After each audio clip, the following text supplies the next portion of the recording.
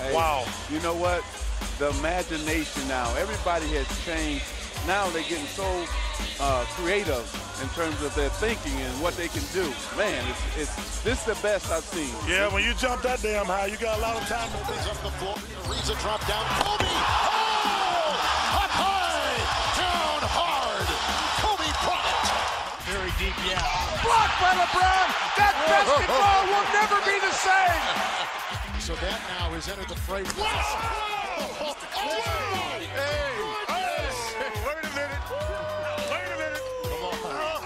a minute. Easy. And welcome to the third edition of Hardwood Radio. Ben, a lot happened since last week. Let's start with a little something I watched last night. I have a little comments about that Raptors and LA Lakers game. You know, it was in Toronto, last trip to Toronto in Kobe's career.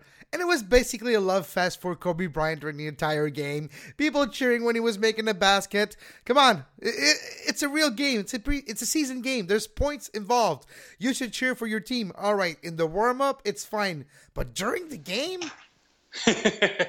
No, yeah, it's been a bit of a Kobe farewell tour that the Lakers have been organizing. They love fast. It's weird. I think it's Michael Rappaport who said on the Bill Simmons podcast that it was a shit show. Yeah. It's a little bit of a shit show, honestly, because the Lakers suck. They don't play beautiful basketball. Kobe is shooting He's doing air balls from nobody laughs at him. That was bad. Yeah. Yesterday, big three-pointer, air ball, nobody laughed. You have to point and laugh. That's what you need to do. That's what the 2000 to 2012 Kobe would have wanted. But now Kobe is old. He's realizing that he doesn't have it anymore. And I think he's banking a little bit on the sympathy of the fans. I don't know why the Toronto fans cheered for the Lakers yesterday. They cheered for Kobe because they have a team to cheer for, actually, this year. A pretty good team, pretty good performance by Kyle Lowry yesterday too. Season high 27 points. A good performance by him. The Raptors are a team that are actually a team and they're starting to become hot over the last week, basically. They're putting wins together. They're starting to look pretty decent in the way they're passing the ball around and involving DeMar Carroll, which I missed yesterday's game with an injury. He has a bruised knee, so it's unclear what exactly is the problem. A bruised knee is kind of a bullshit term. Yeah, it's basically like it says a lower body injury. Yeah, exactly. They don't want to. They don't want to tell people what's going on with his knee. Hopefully, it's not bad because there's a clear effect that he has on the locker room and on the chemistry of the guys on court. You know, it's the brilliance of the GM and this VP of basketball operations, Masai Ujiri. He's not making big moves with the Raptors, but every small moves he made, they helped tremendously. I didn't think that DeMar Carroll would help that much, but obviously he is a great fit for the Raptors chemistry-wise. Another team that's getting hot right now, it's the Indiana Pacers. Who are they, their strong point? It's another team that's not necessarily made of stars. Who are they? Who composed that team? And why are they becoming so good all of a sudden? Well, I'm a big Pacers advocate. I'm a Knicks fan, but the Pacers are like the Knicks are my brothers and the Pacers are my cousins. And the Pacers basically now are Paul George's team. Paul George, for those who don't know him, he suffered a horrible accident last year at Team USA, at the scrimmage for Team USA. He suffered an open fracture to his leg while trying to block while jumping and trying to block a James Harden layup, and he missed the entire year last year. And this year he came back to his superstar form. He is averaging 27 points and 8 rebounds a game, and he's shooting from at least 40% from everywhere on the court, except for 2 spots on the right side. It is his team. He is the equivalent of Steph Curry for the Pacers. Of course, the Pacers are not as strong as the Warriors and as deep, but they have some nice pieces. They got Monta Ellis in the backcourt. They got George Hill. They got Miles Turner, who's injured right now. He's a rookie who might turn out to be a very good center player. They are a sneaky contender in the East. I saw them play the Utah Jazz this weekend. They lost that game, but that Pacers team would have beaten the Cavaliers that I've seen on Friday night. No, absolutely. And the Pacers are playing the Warriors tonight. The Warriors still undefeated, so it's the third show in a row. Yeah, I third show in told a row. you they would. And I'll ask you at the end of the show, too, are they going to be defeated till next time? Because as we speak, they're playing each other in in an hour or so. So while you're listening to this, the game might be over. But tonight, the Pacers and the Warriors, and if it's not the Pacers, who else are going to beat the Warriors? Because the Pacers look like the biggest challenge they had in a couple of weeks. They have basically 2 games left to their Eastern trip. After that, they got Boston on Friday, if I'm not wrong, and Milwaukee on Saturday. So if they beat Indiana, I think they're going to go undefeated until next week too. And that would be getting closer and closer to that famous 33-win streak by Boston, if I'm not mistaken, right? By Los Angeles, by I think LA, it's sorry about 72. And you have to remember that for that record, the last 4 wins of last season actually count. So right now they're, I think, 23. So they're actually 27-0 right now. Oh, so they're getting even closer. So by the time we talk next week, it might be not done, but getting close to it. Very, very close. It's something that we're talking about, the excellence of the Warriors over the last couple of weeks or last couple of months at the beginning of the season. And at the same time as that excellence, there's a battle for the worst, a battle for the tank. And we've dubbed it the Tankathon here on Hardwood Radio. LA, Philly, even Boston, and they all want Simmons, basically. So what's the race now? Who's the worst in the league, and who's gonna have a worse schedule? So who's going to stay bad for the next couple of weeks? Well, first of all, you guys have to know at home that I'm a very big draft nut. So every year I'm following the worst team in the league to see who's going to get who in the draft. Quick correction, it's not Boston. That's really bad right now. It's Brooklyn. Okay. Boston has Brooklyn's pick right now. So Boston is hoping for Brooklyn to botch the rest of the season. So basically, Boston could have a good season, but still have Simmons as the overall first draft pick. Oh yeah, and they're laughing. They're laughing their way to the bank, and they're laughing their way to a potential championship. Because even if they get Simmons or not, they are really good players and players that they would need in the top 3, and they have every chances in the world to be in the top 3. If they get a wing player, Brandon Ingram, which I think is basically the heir to Paul George, they have a superstar in the making on their team starting next year. So this pick comes from the Kevin Garnett and Paul Pierce trade, I think in 2013. And that trade is starting to pay off for the Celtics. And right now, the Nets are in the no man's land, and they will continue being so until 2018 or 19, I believe.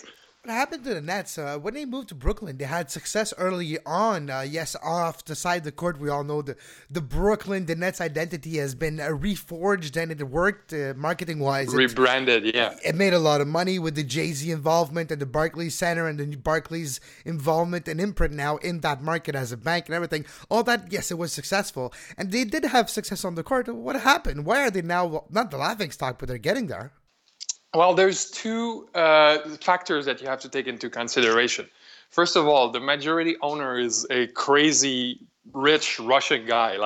And people wonder how rich he is. He's heli skiing in his vacation. So basically, he spends his vacation jumping from helicopters and skiing, and going skiing in everywhere in Whistler and in the American West. But there's this guy who injected all the money in the world in the roster, and there is Billy King, who's the GM, who's made the move, who shouldn't really have a job, should never have had that job, and should not have a job anymore. He's the one that traded the future of the Nets for a 37-year-old Kevin Garnett and a 35-year-old Paul Pierce who are not with the team anymore.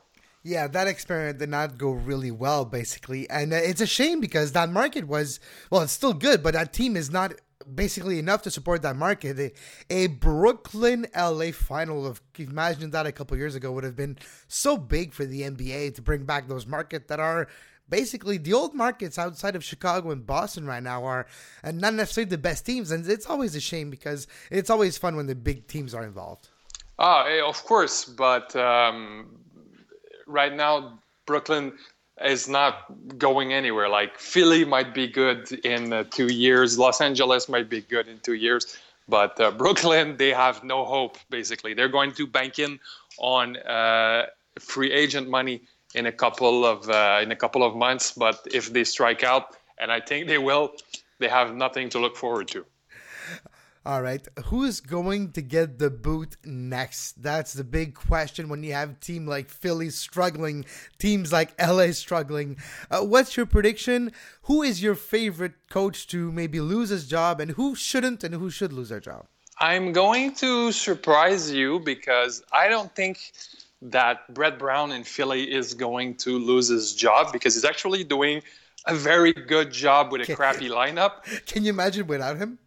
Oh my God! Like if a worst coach would have a worst coach, that team would have been a disaster. That team would have been way worse than it is now. Byron Scott in LA should lose his job by any logical definition for benching basically every good player in the team in the fourth quarter. But I think the team is using Byron Scott and Kobe's farewell tour as an excuse to tank. And because if their pick is not in the top 3, it's actually going to Philly this year. Okay. And because it used to belong to, I think, Phoenix in the Steve Nash trade. Okay. But they traded him to Philly in a 3-way trade where Philly sent Michael Carter-Williams to Milwaukee, and Milwaukee sent Brendan Knight to Phoenix. So right now, Sam Hinkie is praying that the pick falls out of the top 3. But I think the guy who's going to lose his job is Randy Whitman at Washington. He has a very talented team, but that team is a bit of an accident of destiny. They were not supposed to be good. They were mismanaged from A to Z, but they turn out to be all right. They turn out to draft some great players like John Wall and Bradley Beal in the draft almost by mistake. And right now, they're not a contender, but they're a playoff team in the East, except they're not making the playoff this year. Right now, they have a losing record. Randy Whitman is arguably the worst coach in the league by far, and I think his time has come.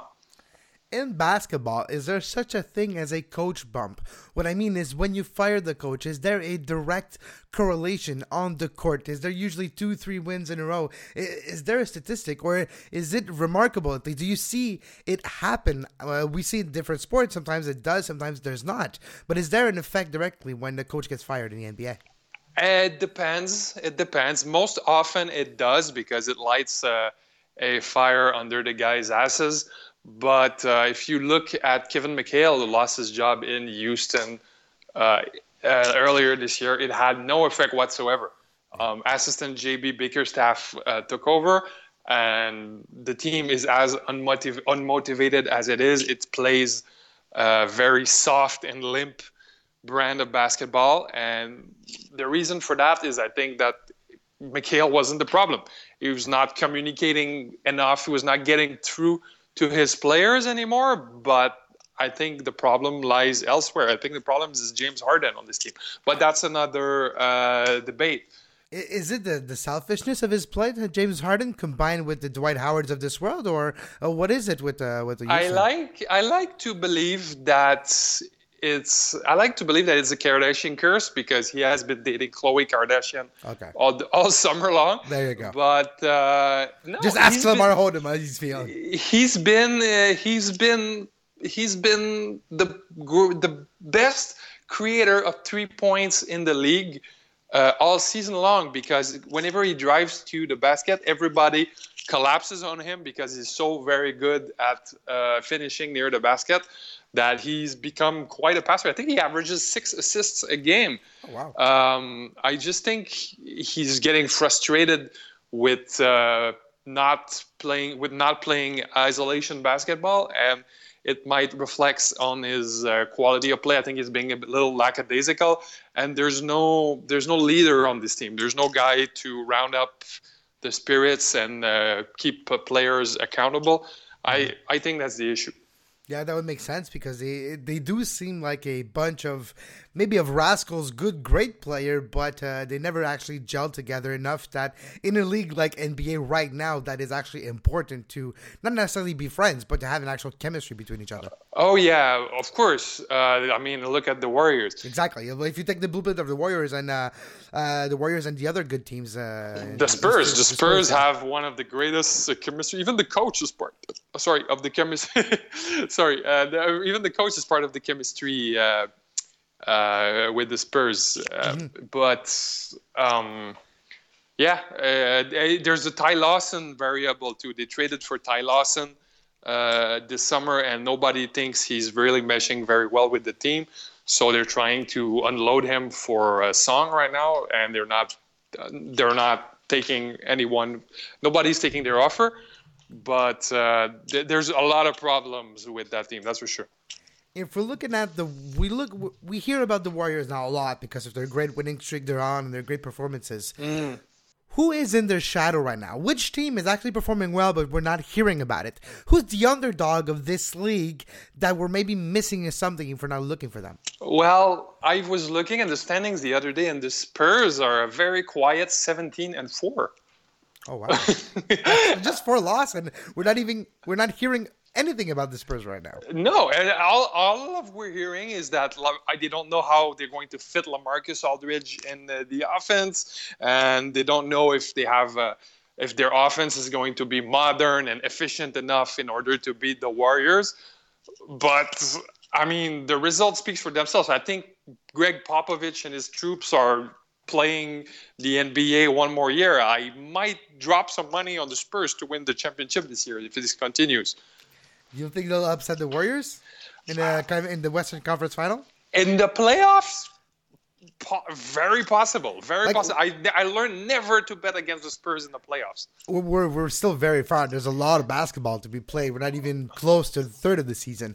But it's going to be interesting to see how it plays out, because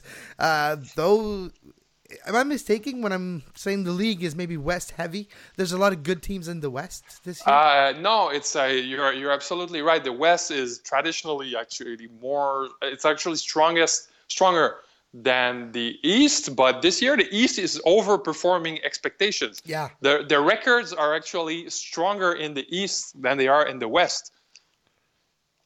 That's an interesting factor, because all the glory are with the Warriors right now, and with fully deserved 22-0 heading into tonight versus the Pacers. If you had to predict this game, we might look foolish because it's playing as we speak. But the Pacers and the Warriors, what makes them so different? Because clearly it's the same blueprint, but they don't have the same element, the same type of players, and you don't have a Steph Curry in any other team. So how are the Pacers going to be able to put a challenge for the Warriors? Well, that's a very good question, because the Pacers are trying to emulate the Warriors model. They traded away Roy Hibbert. They let David West go, like two very big guys who played a half-court game. So they're trying to play a full court game. They're trying to run more and to create more points, and it's working. They're creating a lot more. I would rely on Paul George a lot, and I would rely on Paul George to grill Draymond Green, because the Warriors are going to put Draymond Green on Paul George in order to. If Draymond Green neutralizes Paul George, it's going to be a very ugly game. Monte Ellis might be a problem for Klay Thompson, but I don't think so. Actually, few people might remember, but Monte Ellis was traded from the Warriors in order to make space for Klay Thompson. So Klay Thompson is actually a much better player.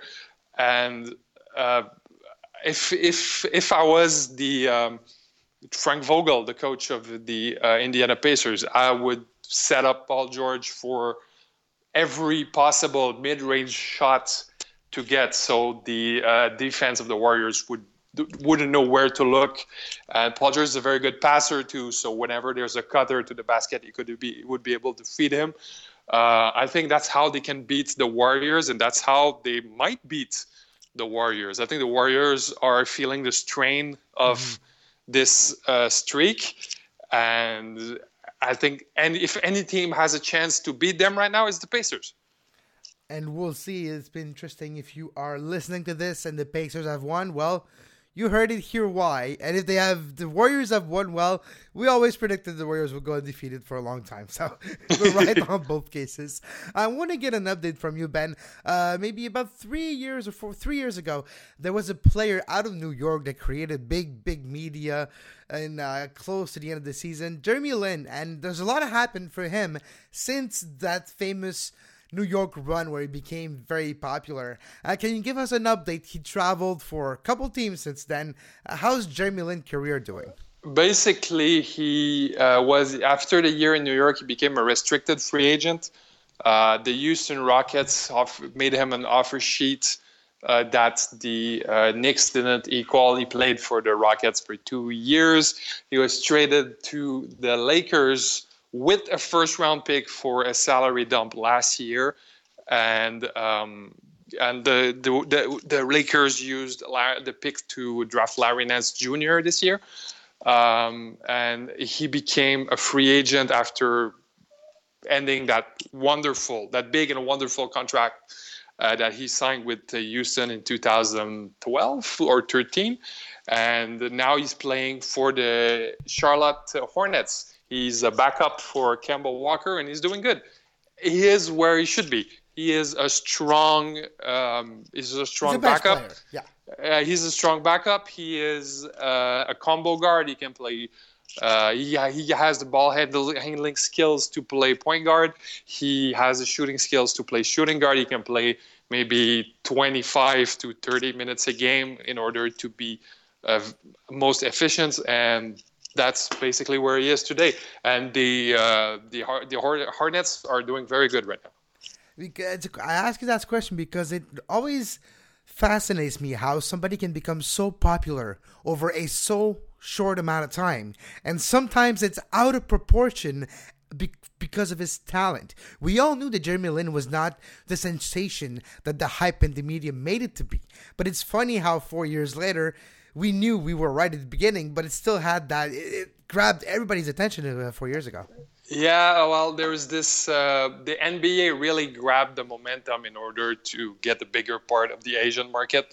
A lot of Asian people like basketball, but they don't have this player to relate to. So the NBA has been very opportunistic in Linsanity. But he was not destined to be a great player. He's a very good player. He's a player that I'd have on my team at the right salary, and that's what the Hornets have right now. They're overachieving on every possible level, and Jeremy Lin is a part of that. Ben, last question, and it's going to become a tradition really quickly. We'll see if it stands the test of time. Are the Warriors going to be undefeated next time we speak? Oh, my God. It's a very good question because I do not know. It's a very good question because everything lies on tonight. If they beat the Pacers tonight, they have to face the Celtics. They have to face the Bucks, which I think they will beat handily each. But right now, they have to focus on the Pacers, which are really playing like a bunch of angry dogs right now. They played Utah, which is another one of my guilty pleasure teams, on Saturday. They played like a bunch of rabid dog. They went in overtime. It was beautiful, inspired basketball. So I think they're really going to bring it tonight against the Warriors, and they might pull it off. But you know what? I'll go for 25-0 next week. All right, Ben. Thank you very much, and talk to you next week. Yes, sir. You like the show? Well, tell a friend. You like the network? Well, tell 2 friends. The more subscribers and the more listeners we do have, the more content we can bring you. And until next time on Hardwood Radio, well, keep on shooting.